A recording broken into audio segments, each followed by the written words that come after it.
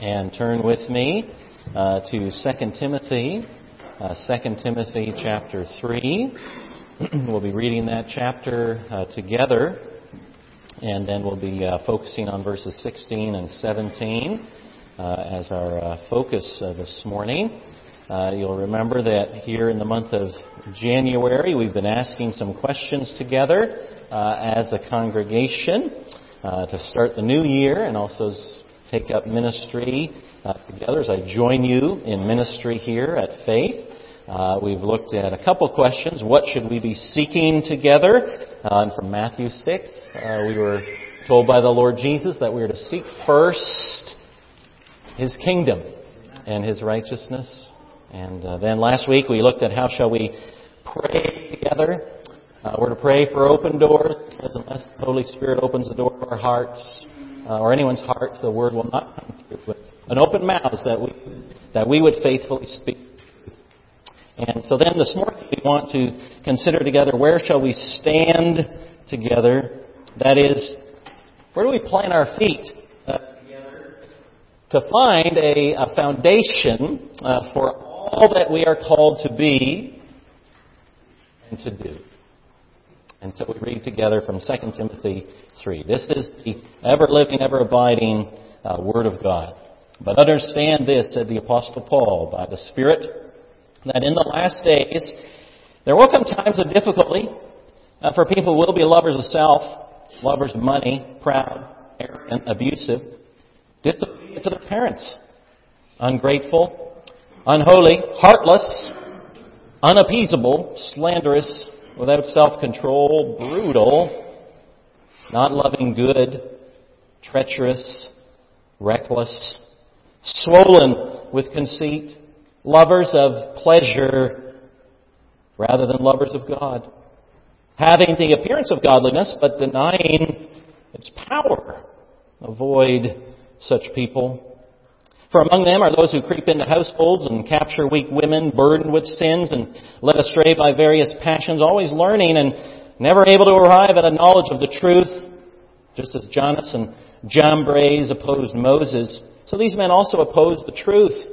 Men corrupted in mind and disqualified regarding the faith, but will not get very far, for their folly will be plain to all, as was that of those two men. You, however, have followed my teaching, my conduct, my aim in life, my faith, my patience, my love, my steadfastness, my persecutions and sufferings that happened to me at Antioch, at Iconium, and at Lystra, which persecutions I endured. Yet from them all the Lord rescued me. Indeed, all who desire to live a godly life in Christ Jesus will be persecuted, while evil people and impostors will go on from bad to worse, deceiving and being deceived. But as for you, continue in what you've learned and have firmly believed, knowing from whom you learned it, and how from childhood you have been acquainted with the sacred writings, which are able to make you wise for salvation through faith in Christ Jesus. All Scripture is breathed out by God and profitable for teaching, for reproof, for correction, and for training in righteousness, that the man of God may be complete, equipped for every good work. This is the word of the Lord. Let's pray together. Heavenly Father, we thank you for your word. We thank you for your Holy Spirit. And we pray now that you would help us today, Lord, to hear this word. Lord, it's easy enough for us to read it from the page, to follow along with our eyes or our ears. But, Lord, we pray that it would not stop there today, that this word, which is truth, which is living and active, would penetrate our hearts and minds, wherever we are this morning, no matter our age or where we've come from, that you would bring that word to bear within.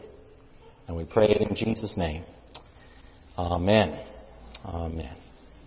Well, have you ever asked yourself the question, what do I really know for certain? What do I know for certain? And then maybe have you followed up with another question, well, how do I really know what I know? If you were to consider the source of all that you know, you would perhaps realize quite quickly that the great majority of what you know because you believe it on the authority of someone else. Most of you, for instance, have not been, I presume, to the country of Madagascar. But you do not doubt it is there. Most of you have not seen your own brain. But I trust that most of you believe still it's there. Most of you believe that there was such a thing as the Revolutionary War or the War for Independence in the 18th century, but none of you lived through those years.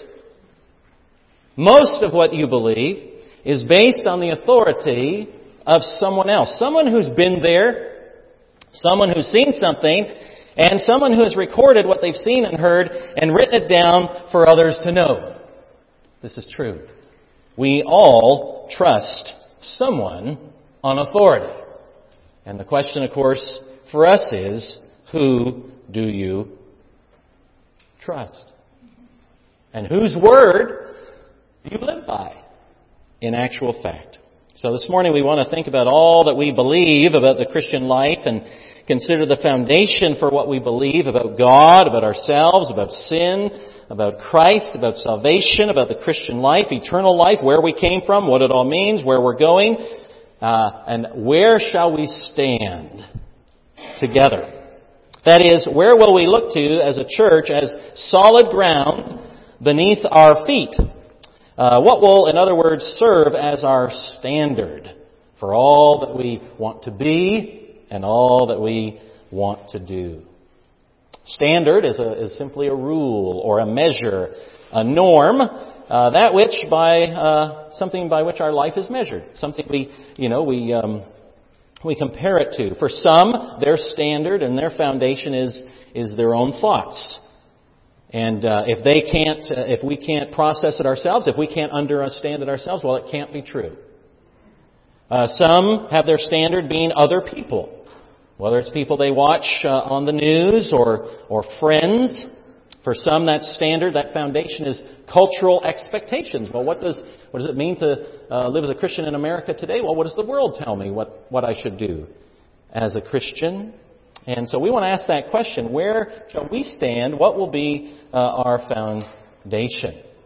Now, when you have become a member of an OPC congregation, your first vow of church membership goes like this. Do you believe the Bible, consisting of the Old and New Testaments, to be the Word of God and its doctrine of salvation to be the perfect and only true doctrine of salvation? So if you're a member of this church, every person here needs to be concerned about where they stand.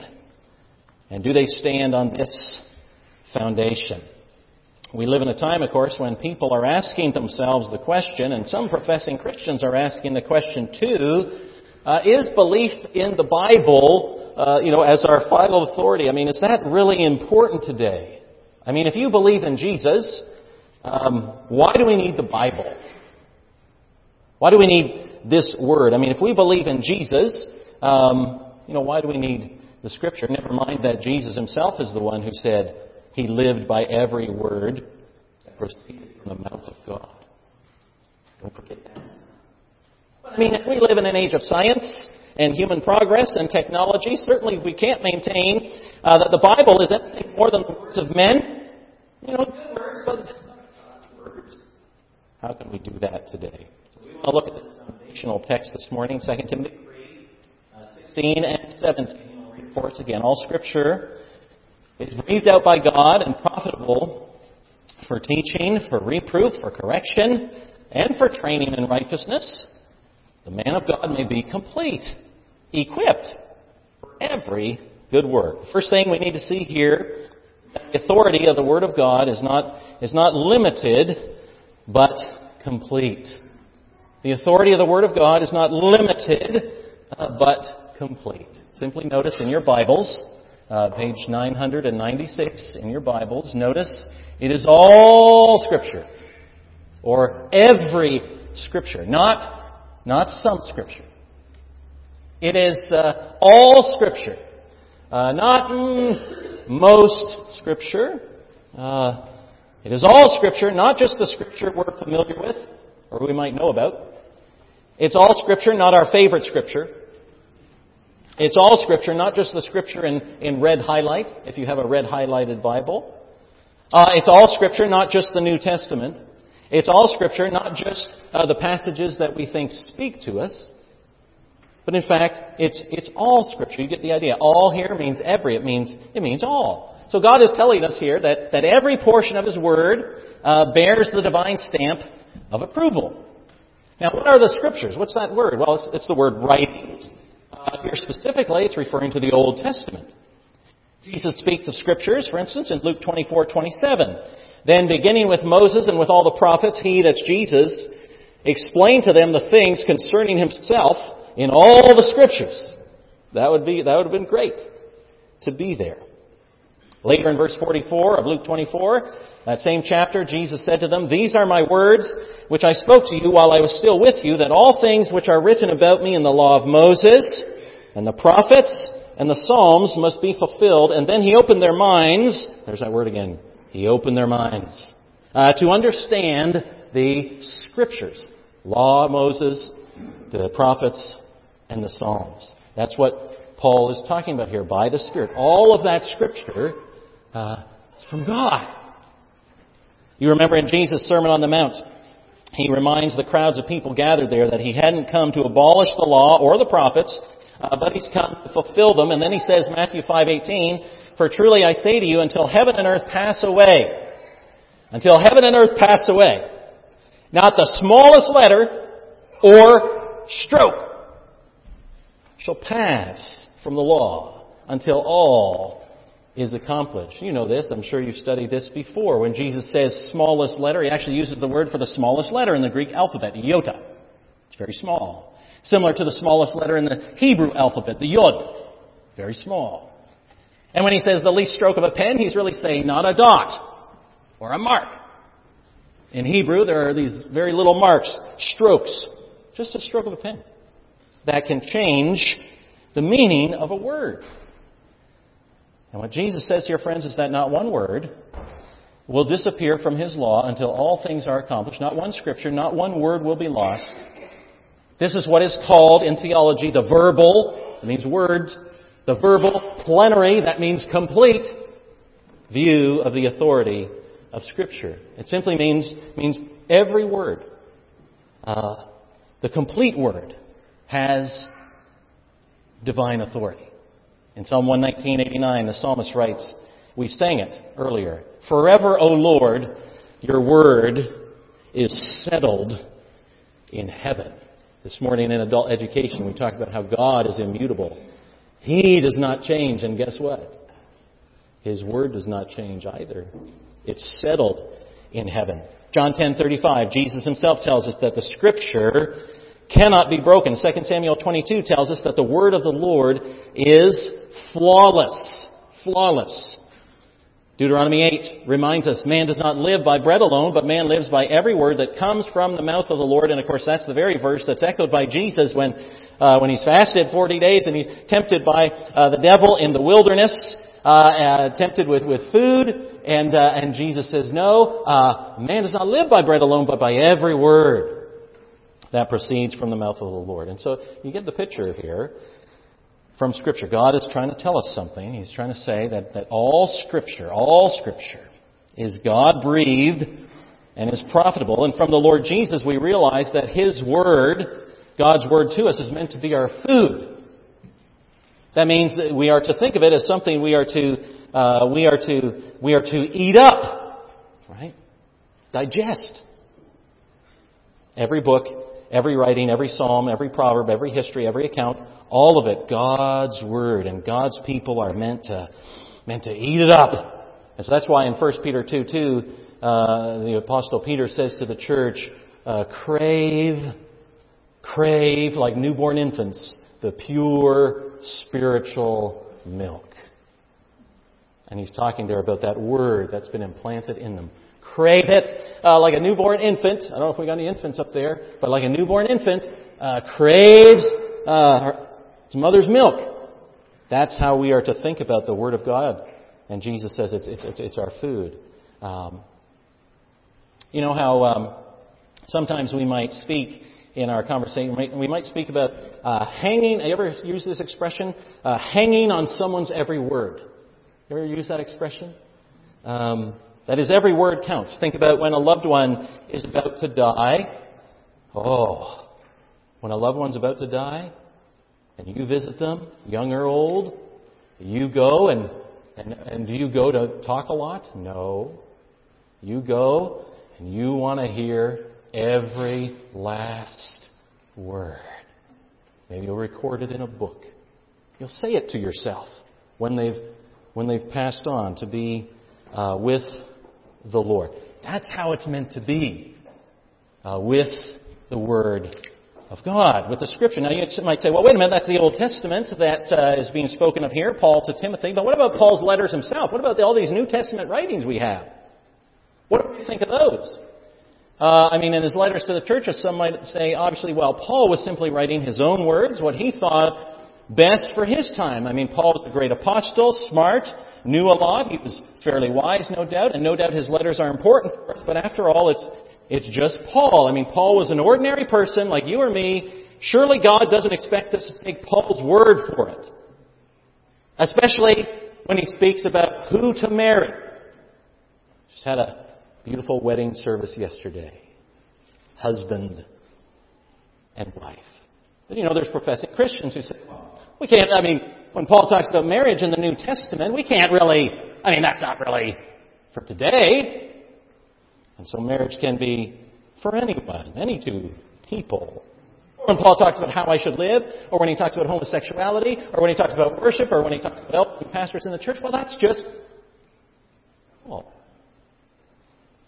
listen to the Apostle Peter in 2 Peter 3:15. After reminding the Christians about the day of the Lord that is to come, Peter's trying to explain to them they need not fear. God will keep His promise. His word is faithful. He says this at the end of 2 Peter 3.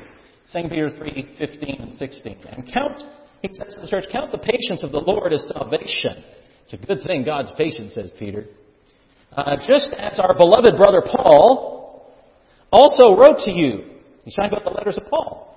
According to the wisdom given him, as he does in all his letters, when he speaks to them in these matters. Listen to what the Apostle Peter says. There are some things in them, and maybe you found this, there are some things in them that are hard to understand, which the ignorant and unstable twist to their own destruction, as they do, says the Apostle Peter by the Holy Spirit, as they do the other Scriptures.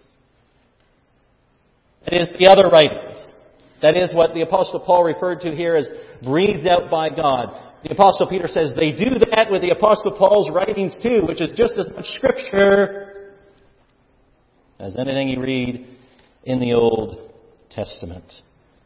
The letters of Paul, some are twisting them around as they twist them around today. Some saying Paul contradicts himself. Some saying, Paul doesn't know what he's talking about. Some people, says Peter, they're going to say that the only words in the Bible you need to be interested are those that get you to heaven. But the rest is all kind of secondary, and you don't really need to be concerned about the rest of the words. Whether it's the creation of the world, the institution of marriage, who should be elders, pastors in the church, how you should treat your wife, how you should live as a family, what you do on the Lord's Day. None of that really matters. Only what matters in the Bible is what gets me to heaven. And if those are the words that are authoritative, okay. But the rest of those words, like Paul, well, not so much, you see. Well, the Apostle Peter tells us, no, the writings of Paul are like the other Scriptures too. People twist those too. It's all Scripture, says Peter. It's all God's Word. It's all from God. These books written by ordinary men, like you and I, yes, ordinary people, but not an ordinary word, because the Bible says that even as God chose these men to write His words, this is how these words were written. 2 Peter 1:20. This is what we read, or not 2 Peter 1, 2 Peter 1:20? Yes, 2 Peter 1:20. where he's speaking about how the writers never wrote anything of their own interpretation. This is what he writes. Knowing this, first of all, that no prophecy of Scripture comes. This is so important for us to hear from the Scripture itself. No prophecy of Scripture comes from someone's own interpretation. For no prophecy was ever produced by the will of men, but men spoke from God as they were carried along by the Holy Spirit. Every word, all Scripture, is from God. What does that mean from us? That the authority of God's Word is not limited but complete. That means, friends, that God Himself speaks to you on every page, every line, every word. Now, if He's speaking on every page, every line, every word, that means that for you and I, you want to read every page, every line, every word, don't you? You want to hear that word. This is where we rest. This is where we stand, where questions are answered and where hope is found. Because it is not a limited authority. It is complete. Second thing we need to see here is that the authority of the Word of God. Why? Why is this so important? The whole, every word? Well, it's so important, of course, because the authority of the Word of God is based on its divine author, from where this Word comes from. And notice what we read here in Timothy. All Scripture, verse 16, all Scripture is breathed out by God. The word there in Greek is theopneustos. God breathed, or God's breath. Some interpret that word as inspired. Some translations say all Scripture is inspired by God. But that word can be misleading and it can be confusing because it does not mean what we mean when we talk of a poet or a writer being inspired to write something. It's not that God has breathed something into Scripture, but that Scripture itself is breathed out by God. For instance, you may speak of being inspired, to write something. I'm sure, this morning or today or tomorrow, Brian Groot is going to be inspired. He's now married, young married fella. And he's full of love for his wife, and he's going to be inspired to write her some poetry. And he's going to write that sorry, Brian, but he may write that this week, no pressure. But he might write some poetry, and he has been inspired to do it. You might inspire someone to write a beautiful poem or to do something. You were their inspiration. But the poem belongs to Brian. Right? It's Brian's poem. He wrote it. Some people view the Bible that way. God moved Isaiah. God moved Paul. Something happened in Paul's life. It inspired him. And so he writes out a letter. It's not that God gave Paul inspiration to write his own words. What Paul is saying is that what Paul wrote was, in fact, the breathed out words of God. It's one thing for Brian to write a poem. It's another thing for Brian's poem to be the very words of God. Right? And Allie would look at that poem a little differently if it was from God. That's what Paul's saying. It's not that something's breathed into the Bible or spirated into the Bible. It's that the Word itself is breathed out by God. Now somehow, 2 Peter tells us how, by the Holy Spirit of God, God so used men to write His words that what we hold in our hands is not simply Moses' ideas about creation. It is not Isaiah's thoughts on the Messiah. Think about this. It's not Matthew's hopes about the kingdom or Paul's insights into the life of the church. No, the Bible says we have the very words of God, the breath of God, as He spoke through Moses, as He spoke through Isaiah, as He spoke through Paul and Peter. In fact, friends, the Scripture is so closely related to the breath of God that there are times in the Bible when the Scripture itself, the book itself, takes on the the characteristics of a person. Of the person of God. Romans 9:17. Listen to this. Romans 9:17 says, "For the Scripture says to Pharaoh." Or Galatians 3:8. The Scripture foreseen. Hold on. The Scripture foreseen that God would justify the Gentiles by faith. The Scripture foreseen? Fully people. You would never say, for instance, of the Encyclopedia Britannica, foreseeing the fall of the Berlin Wall. What? People foresee. Person foresees. God foresees. That's why B.B. Warfield so wonderfully pointed out many years ago in the Bible, when it says Scripture says, it's the same as God says. But you may say, listen, I wasn't there to see the things the Bible records. How can this be true? How can I believe it simply on authority? Because someone tells me to believe it. Or the Bible tells me to believe it. Well, C.S. Lewis had some helpful things to say in this regard. C.S. Lewis said this. Helpful. Believing things, he says, on authority only means believing them because you've been told them by someone you think trustworthy. Like there is a country called Madagascar. And then Lewis said this. 99, think about this, and you test yourself today. 99% of the things you believe are believed, said Lewis, on authority. I believe, he says, there's such a place as New York. I could not prove by abstract reasoning that there is such a place. I believe it because reliable people have told me so. I've been to New York. It's beautiful. The 5 staples. Oh, okay. There's New York. The ordinary person, said Lewis, believes in the solar system, atoms, and the circulation of the blood on authority because the scientists say so. And then he says this, every historical statement is believed on authority. None of us has been or seen the Norman conquest, the defeat of the Spanish Armada, but we believe them simply because people who did see them have left writings that tell us about them. In fact, it says it was on authority. A person, this is the important thing, a person who balked at authority and other things, that is, how can I believe the Bible is simply on authority? If someone balks at that, says Lewis, as some people do in religion, they would have to be content to know nothing all his life. Someone says to you, I can't believe this Bible you believe. You believe that just on authority, and you can say to him, well, wait a minute. Pretty much everything you believe is based on the authority of someone else. You already believe on authority. You're already trusting the word of someone else. The question simply is, who do you trust and where do you stand? What is your foundation for all that you know and how you live? But let's admit together, friends, this morning that it's still hard to believe.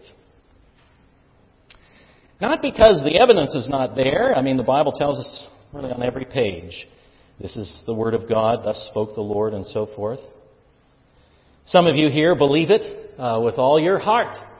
You know this is the Word of God, and you're willing to live your life by it. You're a disciple of Jesus. That's why you come to worship, because He's worthy of your praise, worthy of your time. He's worthy of your service. You believe this is His Word. You're a member of this church. You've taken vows of membership. You've stood before God and His people, and you vowed before God's people. You believe this to be the Word of God. And you're entrusting all you are to the God who spoke it. Some of you here this morning perhaps believe that some of it is God's Word, but you're not sure about the rest. The Apostle Paul says all Scripture. And some of you here may not believe it at all. To you, this is just another book. Perhaps it's a closed book, an irrelevant book, a book that doesn't give you any kind of interest, like, if you read the latest sports score or the news feed or the stock market report. Oh, it's hard to believe, isn't it? That it's the very breathed out Word. But you know what? The Bible goes further. The Bible doesn't say it's hard to believe this truth. The Bible says it's impossible to believe it. That is, impossible to believe it on our own strength, or in our own sinful nature, the Bible says, in fact, we won't understand without the Spirit. We won't read it without the Holy Spirit. We won't desire to live our lives by it without the Holy Spirit. And it will not be the standard of our life upon which we stand without God working in us through the Holy Spirit. You'll remember 1 Corinthians 2:14, the Apostle Paul says some pretty amazing things about who really understands the truth. He says this: the natural person, that is, in our own human nature as we're born, the natural person does not, as a matter of fact, does not accept the things of the Spirit of God, for their folly to him, foolishness. It's like preaching. Foolishness of preaching to the natural heart. And, says Paul, not only does he not accept it, he's not able to understand them because they are spiritually discerned.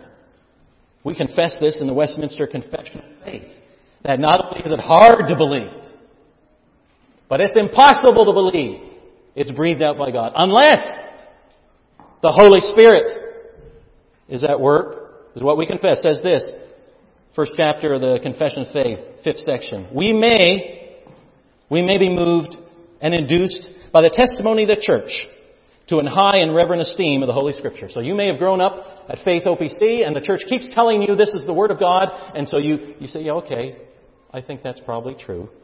But you're not quite. And the heavenliness of the matter, the efficacy of the doctrine, the majesty of the style, the consent of all the parts, it all works together. The scope of the whole, which is to give all glory to God.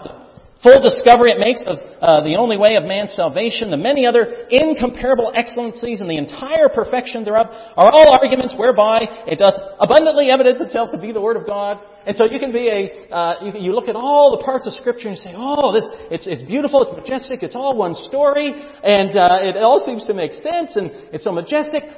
And so I think it's God's Word. Yet we confess this, yet notwithstanding all that evidence, our full persuasion and assurance of the infallible, that is unbreakable, unstoppable, unfailable truth, the assurance of that, and the divine authority thereof, is from the inward work of the Holy Spirit, bearing witness by and with the Word in our hearts. Oh, it's not only hard to believe, the Bible says. It's impossible to believe it's the breathed out Word of God unless, of course, the Holy Spirit of God is at work in your life, drawing you, that you open its page and say, this is the Word of God. I can trust it and I can stand on it. And I can base my life and all I am and all I do upon its every sentence. So the authority of the Word of God, quickly, is not limited but complete. It's an authority that's based on the fact that God Himself is the divine author of its pages. And lastly, the authority of the Word of God is sufficient for all. It's sufficient for all people, you see. Notice what the Apostle Paul says. All Scripture is breathed out by God, profitable for teaching, for reproof, for correction, and for training in righteousness, that the man of God may be complete, equipped for every good work. Man of God, often in the Old Testament, referring to a prophet. But here, by extension, we're talking about anyone who's seeking to live for the Lord as a prophet, priest, and king, those who are in Christ. That man of God, that woman of God, complete and equipped for every good work through this Word. Did you ever think to yourself, how am I going to live the Christian life? How am I going to deal with this at work? How am I going to deal with this situation? Oh, I'm suffering from this problem and this problem. Where am I going to look to for help and counsel and advice and wisdom? And we go, friends, we go everywhere else in our country today for all the answers to all these questions, except to the one place where God says you'll find it. Every good work, or by principle or precept, it's here. The help is here. The hope is here. The standard's here. This is where we stand. This is where we look to. This is how we're equipped. You might want to think about a horse, for instance. We had friends from Kentucky here, didn't we, for the wedding? So let's think about horses for a minute. All Scripture is breathed out by God, profitable for teaching. Let's say you get a horse, a wild horse.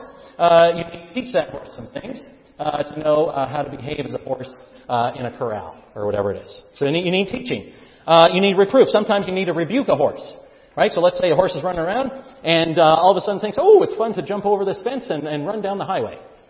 And you rebuke that horse. No, you can't do that. That's not good. Sometimes you need to correct the horse. You're riding the horse. Horse wants to go this way. You got to correct the horse. You bring it back. So it's going straight. And that horse, if that horse is going to run in the Kentucky Derby, if that horse is a race to run, you need to train the horse. Train the horse to run. That's what Scripture does for the believer. Teaches them, what does it mean to know Christ, to love Christ, to be in Christ. It reproves, it rebukes us, saying, no, Peter, no, that is not what life in Christ looks like. Come back here. Corrects us. I think this is the best way. The man's ways, everywhere we go, we think it's right. Until, of course, the Lord corrects us, says, no, that's not the way to go. Come back on the straight path. And that word trains us. It molds us, shapes us, and we grow in grace and in the knowledge of Christ. We train for righteousness. We understand righteousness better in all its ways. This is what, friends, Scripture does. This is what the Word of God does. This is what the breathed out Word of God is for. It is profitable for you. You don't believe it is. I don't believe it's as profitable for me as it really is. I don't. Because if I did, I would know that I would always go to this Word first for help, rather than the word of men. Often we do not see the immediate use of Scripture. We don't know what. Maybe you might say, well, wait a minute, what does Leviticus have to do with my life? Well, we're going to find out from Pastor Andrew. What does this passage have? Well, maybe it doesn't have any use. But just because we don't see the immediate use of Scripture does not mean there is no use. You want an example from a different realm? For instance, what would you think of somebody who said confidently to you this? This telephone business has too many shortcomings to be seriously considered as a means of communication. The device is inherently of no value to us. Telephone. That was Western Union Telegram Service internal memo, 1876. No one's going to want a telephone. How about this from Lord Kelvin, President of the Royal Society in Britain, 1895. Heavier than air, flying machines are impossible. Lord Kelvin. Or this, the wireless music box has no imaginable commercial value. Who would pay for a message sent to nobody in particular? That was a business associate in response to being urged to invest in the radio in the 1920s. Who's going to listen to that? I said Thomas Watson, chairman of IBM, I think there's a world market for maybe 5 computers. Computers in the future may weigh, this is exciting news. Computers in the future may weigh no more than, get this, 1.5 tons. Wouldn't that be great? I have traveled the length and breadth of this country, talked with the best people, and I can assure you that data processing is a fad that won't last over 1 year. The editor in charge of Prentice Hall, 1957. Or we don't like their sound. Guitar music is on the way out. That was Decca recording, rejecting the Beatles. 1960. And this is my favorite. But what said the engineer, the Advanced Computing Systems Division of IBM, 1968, but what he said, what is it good for? As he spoke about the microchip. We laugh, as we should laugh, because men have been proved wrong. Remember? They were saying, that is impossible. No, it is possible. Men have been proved wrong And we must not think that what is profitable is limited, here's the thing, is limited to what our human reason can presently understand. Because if we live by the words of men, inevitably we will go down the wrong path.